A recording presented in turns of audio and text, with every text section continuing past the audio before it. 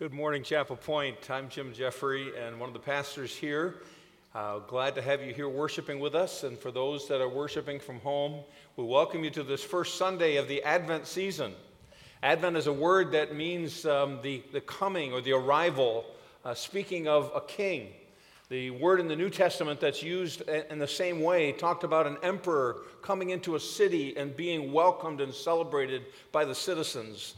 And so Christmas for us is not only a time of the coming of our Savior, but the coming of our sovereign. See, Jesus as Messiah is the living Word of God as a prophet. He's our priest who offers our redemption, and He is our King who has come to rule over us. And we welcome Him in that way. The theme of the Bible, friends, is the glory of God through the redemption and rule of Jesus Christ. That's the overarching message of the entire Bible. The glory of God through the redemption and rule of Jesus Christ. See, Christ redeems us, meaning He purchases us back from our sin in order to rule over us.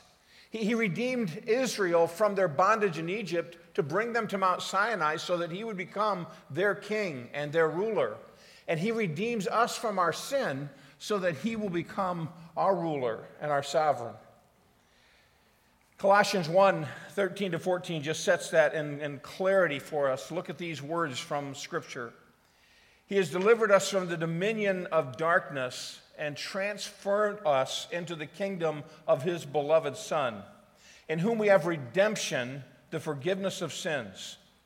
See, Jesus took our cross so that He could wear His crown. Please understand this. The purpose of redemption is not so that we could live for ourselves. If we believe that we are the king of our lives, friends, we're deceived. Because the reality is that the kingdom of darkness that Paul talked about is an alignment of the kingdom of self, the kingdom of sin, and the kingdom of Satan. But Jesus came to rescue us from the tyranny of evil and to rule over us in His gracious kingdom of righteousness. I don't know about you, but sometimes when I go to a store, I have to look for the signs to find what I'm looking for. Maybe to go to a Meijer or certainly, I can't remember how many times I've gone into Lowe's to find something like in the plumbing. And you can wander up and down all the aisles, or you can look for the signs. And if you look for the signs, you can get there a whole lot faster. Or you can find somebody and that works there and say, "Where is the plumbing?" And he just points to the sign right overhead. Finding the signs makes it a whole lot easier. Well, listen, in the Old Testament, there are hundreds of signs of the ultimate king and his coming. Hundreds of those signs of the ultimate king. And just like when we built this building, we had to put signs in order for people to find their way to a restroom or to the children's area. Or on the road, there are signs that are helpful for you to find the right highway or to find the right location. I kind of like it in my GPS now that actually has a picture of the sign that's already on the road, so you can see it on the screen and you can see it on the road. I have no excuse for getting lost anymore. Signs help to point you in the right direction. And the signs that we have in the Old Testament point us to Jesus Christ, who is the ultimate king. So I want to share with you 4 signposts in the Old Testament to help point to this one who's come to rule over us as our ultimate king. First of all, the signs of the dynasty of the ultimate king. Signs of the dynasty of the ultimate king. Now, dynasty is a word that is used for the family legacy of a ruling king or queen. In England, they have the dynasty of those who have followed in the family line. And there are signs in the Old Testament that point to Jesus coming to be the one who's the rightful king. For instance, He's going to rule from the seed of Abraham. Genesis chapter 17 and verse 6. This is what God promised in His covenant to Abraham. "I will make you exceedingly fruitful, and I will make you into nations." And listen to this. This was a promise to Abraham. "Kings shall come from you." God promised Abraham all the way back in the Abrahamic covenant that there were going to be kings that were going to come and be a dynasty from him. And then later, more clarity comes in Genesis 49 when we read this about the tribe of Judah. "The scepter shall not depart from Judah, nor the ruler's staff from between his feet, until the tribute comes to him, and to him shall be the obedience of the peoples. Genesis 49, verse 10 says not only is it going to be of the lineage of David in this dynasty, but it's going to be actually of the tribe of Judah. More clarity given. You fast forward to 2 Samuel chapter 7, and I'd like to ask you to turn there in your Bibles because this is a profound passage about the signpost of the ultimate king. In the story in 2 Samuel chapter 7, David's now established in his kingdom. He's defeated a number of his enemies. He's now ruling in Jerusalem. And he's living in a beautiful palace with paneled walls. And he looks across to the Temple Mount and he sees there that God is still dwelling in the tabernacle, the tent from the wilderness. And it's like David has this mental moment and he says, there's something wrong with this picture. I'm living in a palace, and God's living in a tent. And not only was he wanting to honor God in that way, but you need to understand that the temple was not only the place in which God was worshiped, but it was a place where God ruled. And David had a clear understanding that the ultimate king of Israel wasn't him. The ultimate king was God. I hope you understand, friends, that you are not the ultimate king of your life. If you are, there's something very wrong. And David said, I need to build a temple to God. And he goes to the prophet, and the prophet comes back and says, basically, good idea, until God intervenes and says, bad idea. Matter of fact, David, you've been a man of blood, and I'm not going to have you build a temple. Your son's going to build the temple. But David, because it was on your heart, I'm going to build you a house. I'm going to build you a kingdom. And listen to the words of God here. 2 Samuel chapter 7, God says, and your house and your kingdom shall be made sure forever before me. Your throne will be established forever. So in all of 2 Samuel chapter 7, God is basically saying, David, I took you from following the sheep. I made you to be my ruler, and I want you to know that I'm going to make sure that there's going to be from you an everlasting kingdom. Look what David's response in verse 25. He said, oh, now, Lord God, confirm forever the word that you've spoken concerning your servant and concerning his house, and do as you have spoken. And your name will be magnified forever, saying, the Lord of hosts is God over Israel, and the house of your servant David will be established before you. For you, O Lord of hosts, the God of Israel, have made this revelation to your servant, saying, I will build you a house. I will build you a house. And so David claims the promise of God. A promise to Abraham, there's going to be kings. A promise to Judah, the scepter's not going to depart from you. A promise to the house of David, there will not lack someone to sit upon your throne forever.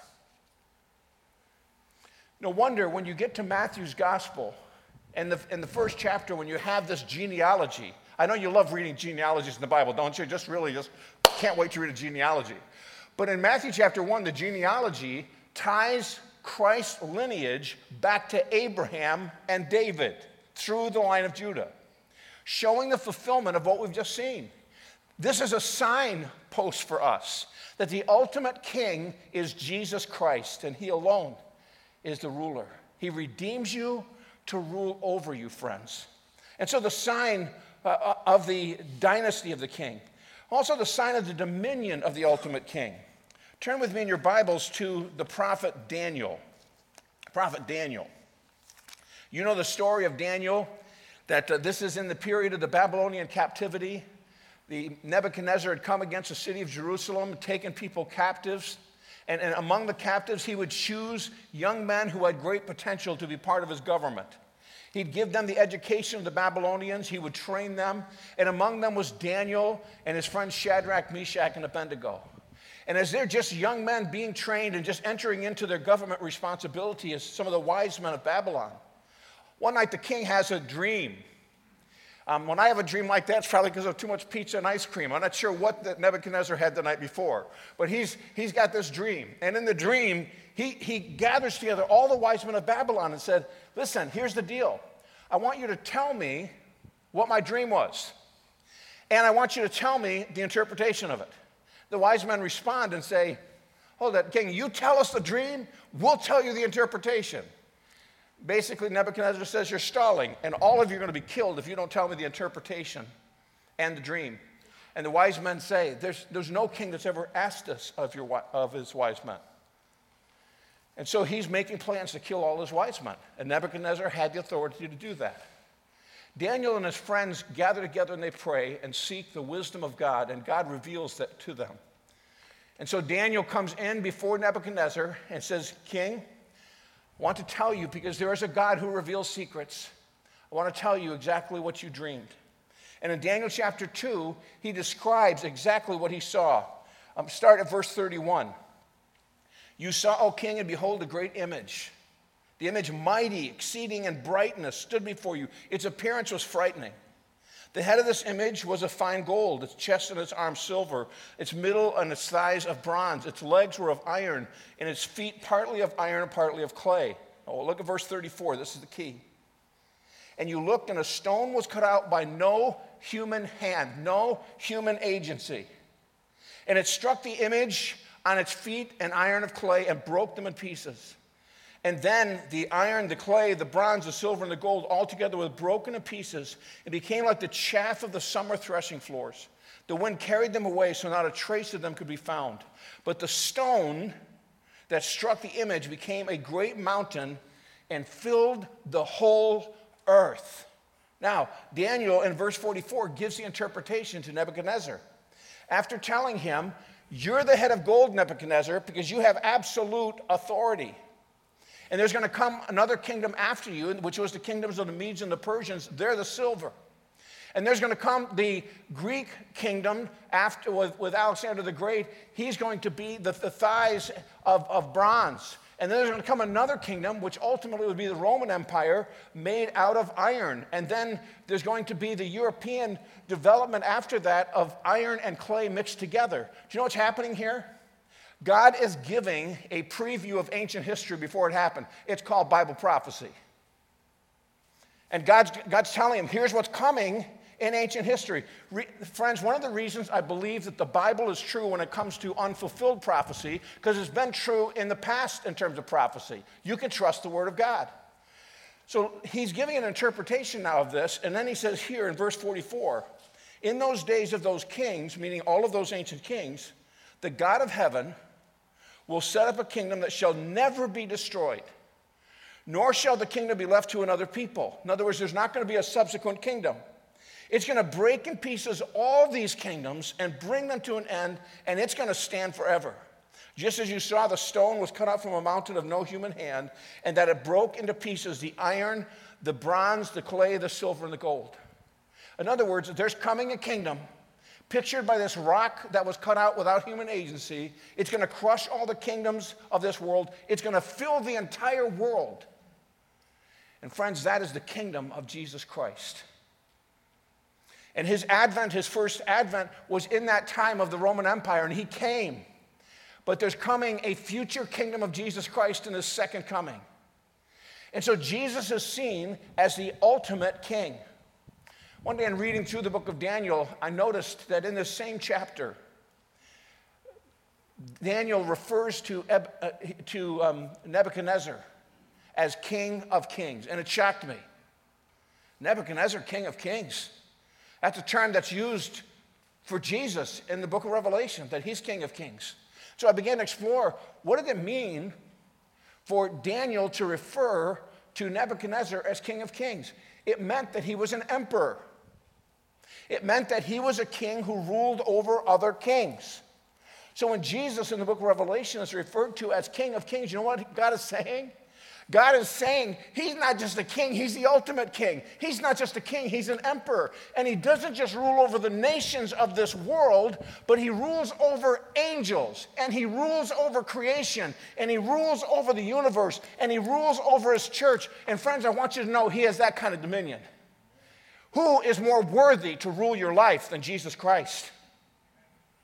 Needed to think of ourselves as puny humans shaking our fist at Almighty God and saying, I'll rule my own life. The folly and the foolishness when this one who is the rock cut out without hands is going to rule the entire earth. Friends, get with the program. Jesus is king.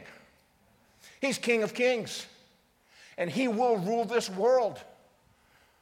And every knee will bow. And every tongue will confess to him. I want to get used to doing that now. How about you? I want that to be true of my life now.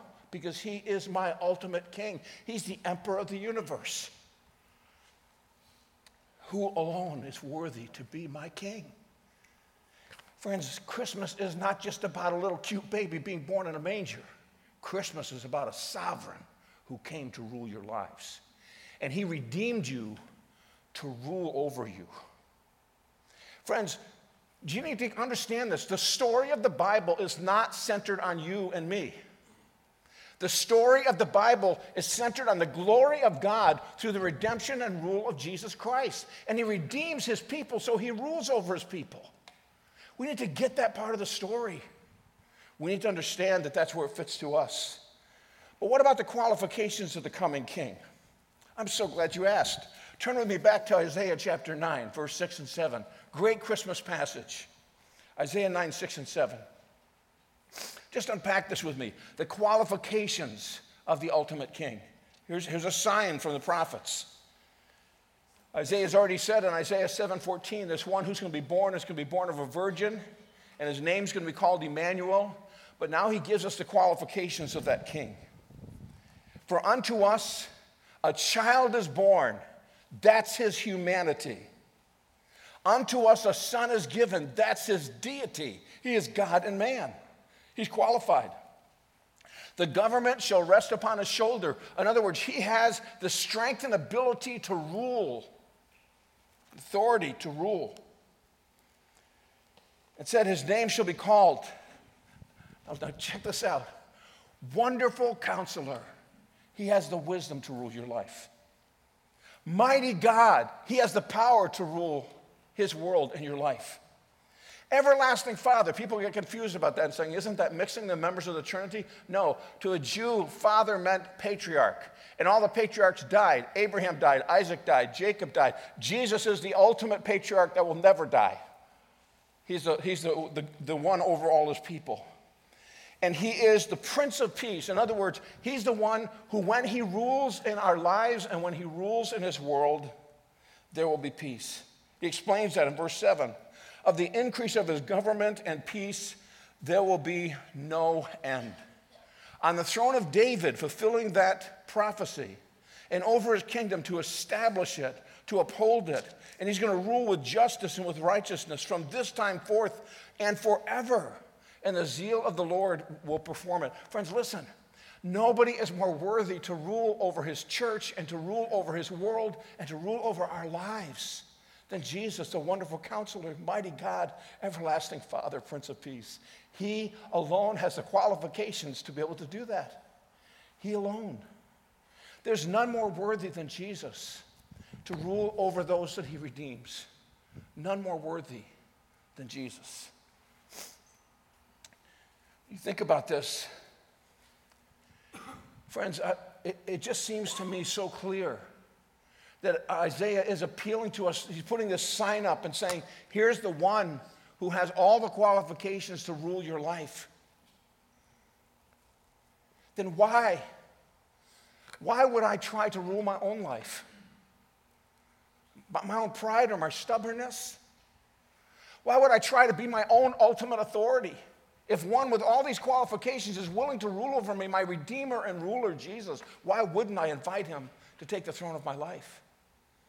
See, it says that of the increase of his government and peace. Anybody here that just longs for peace on earth? It's okay. As a Christian, you can long for peace on earth. It's okay. Do you know why there's not peace on earth right now? Do you know why there's wars and rumors of wars? Do you know why there's such conflict? Because Jesus Christ isn't ruling over this planet in the way that he will someday. But of his government and peace, there will be no end. Here's a biblical principle that you can take home with you, okay? Wherever Jesus rules, there's peace. And wherever Jesus doesn't rule, there's no peace. If he doesn't rule over my emotions, I don't have peace. If he doesn't rule over my marriage, there's no peace. He doesn't rule over our household, there's no peace. doesn't rule over my finances, there's no peace.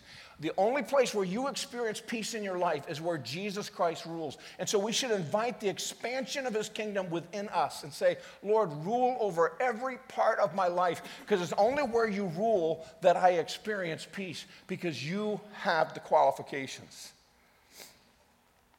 There's another prophet I want you to turn to as we look at the sign of the majesty of the ultimate king. Micah chapter 5. Micah chapter 5. Look beginning at verse 2. When the wise men came to Jerusalem in Matthew chapter 2, and they asked the question, where is he that is going to be born king of the Jews? It put the whole city into uproar, especially Herod, who was the king. And so Herod goes and asks the scribes, where is it that the Messiah king is to be born? And they knew. They quoted this passage, Micah chapter 5, starting at verse 2. But you, O Bethlehem, in the region of Ephratah, who are too little, just a small little village among the clans of Judah, from you shall come forth to me the one who's to be, now look at this, his sovereign majesty here, who's to be ruler in Israel. His coming forth is from old. He is ancient of days. Before his birth, he existed in eternity past. Therefore, he shall give them up until the time when he was in labor is given forth, and the rest of his brothers shall return to the people of Israel. In other words, those who rejected him will one day receive him. And he shall stand and shepherd his flock. One of the pictures of a king was a shepherd. And if you had a good king, you had a good shepherd. He's going to shepherd his flock in the strength of the Lord, in the majesty of the name of the Lord his God, and they shall dwell secure. For now he shall be great to the ends of the earth, and he will be their peace. So the prophecy here is giving to us a sign of where Christ was going to be born. He was going to be born in the city of Bethlehem. Why Bethlehem? It means house of bread, and Jesus is the bread of life. It was in Bethlehem where Rachel was buried, and he's the resurrection and the life. Bethlehem is the birthplace of David and his family, and he's the son of David. Bethlehem is a place of sheep and shepherds, and he's the Lamb of God, and he is the shepherd of all. Bethlehem is a setting for the book of Ruth, and Jesus is the bridegroom, and he is also the Lord of harvest. All of that picturing Christ. He was going to be born in Bethlehem. And yet in the Gospels, we read that Mary and Joseph were from Nazareth. So God sovereignly had Caesar Augustus establish a taxation that required them to travel to Bethlehem, the house of their lineage, so that this prophecy would be fulfilled. Talk about a sign. The sign is that this majestic one, this one who stands in the strength of the Lord and shepherds his people, this one filled with majesty, this one who is the Ancient of Days, he is the one who is worthy to rule over our lives. You see, friends, listen. All signs point to Jesus. The dynasty of Abraham, the dynasty of Judah, the tribe of Judah, the dynasty of David. It all points to him. Christ came to display God's glory as Redeemer and ruler. But the purpose of his redemption is to rule your life. Understand this, friends. He came to be king. All signs point to Jesus. The signs of the dynasty through Abraham and Judah, through David. The signs of his sovereign dominion over all nations. The signs of his qualifications. The signs of even his birth in Bethlehem and the majesty that he demonstrates. All signs point to Jesus. I want you to imagine with me a moment that every one of us sitting here today have a throne in our heart. Your heart as a throne room. And the question is, who's sitting on the throne of your heart today? You've all heard the credit card commercial, what's in your wallet? The question today isn't what's in your wallet. The question is, who's sitting on the throne?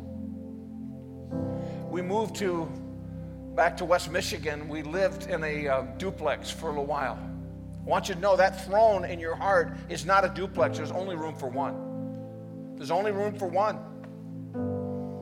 There's only one that's worthy. The Lamb who is your Redeemer is the Lion who is your ruler. The dictator of self will destroy your life. The tyranny of sin will ruin your relationships. The imposter Satan will bring you into bondage. But the rule of Christ as the ultimate king brings peace. The rule of Christ as the ultimate king is the purpose of God. The rule of Christ as ultimate king is the plan of human history. And all the signs point to him. Only Jesus has the divine right to rule on the throne of your heart. Only he has the authority. He said, all authority is given to me in heaven and earth. Only he has the qualifications to rule your life. Only he deserves the majesty to rule over us. So friends, I plead with you this morning. Who is on the throne of your heart today? No question's more important. Jesus did not redeem you so that you could live for self and sin. Jesus redeemed you so that he would rule over your life in righteousness and peace. Invite him to take the throne every day. Invite him to be the ultimate authority of your life. That's why he came. That's why he died. And that's the only thing that makes any sense. So Christmas, friends, isn't about a cute baby in a manger. Christmas is about King of Kings and Lord of Lords who's come to rule our lives. So God, we repent of our self-rule. We repent of our sin. We repent of so much conflict in our lives that comes just because we want to have our own way. We cry out with the prophets that only you are worthy to be the ultimate king. O Emperor of the universe, O King over angels and galaxies and this earth and nations and angels and your church, we invite you to take the throne in our hearts today, because only then can we experience the peace that you as the Lamb of God came to provide, and you as the Lion of Judah came to rule. In Jesus' name.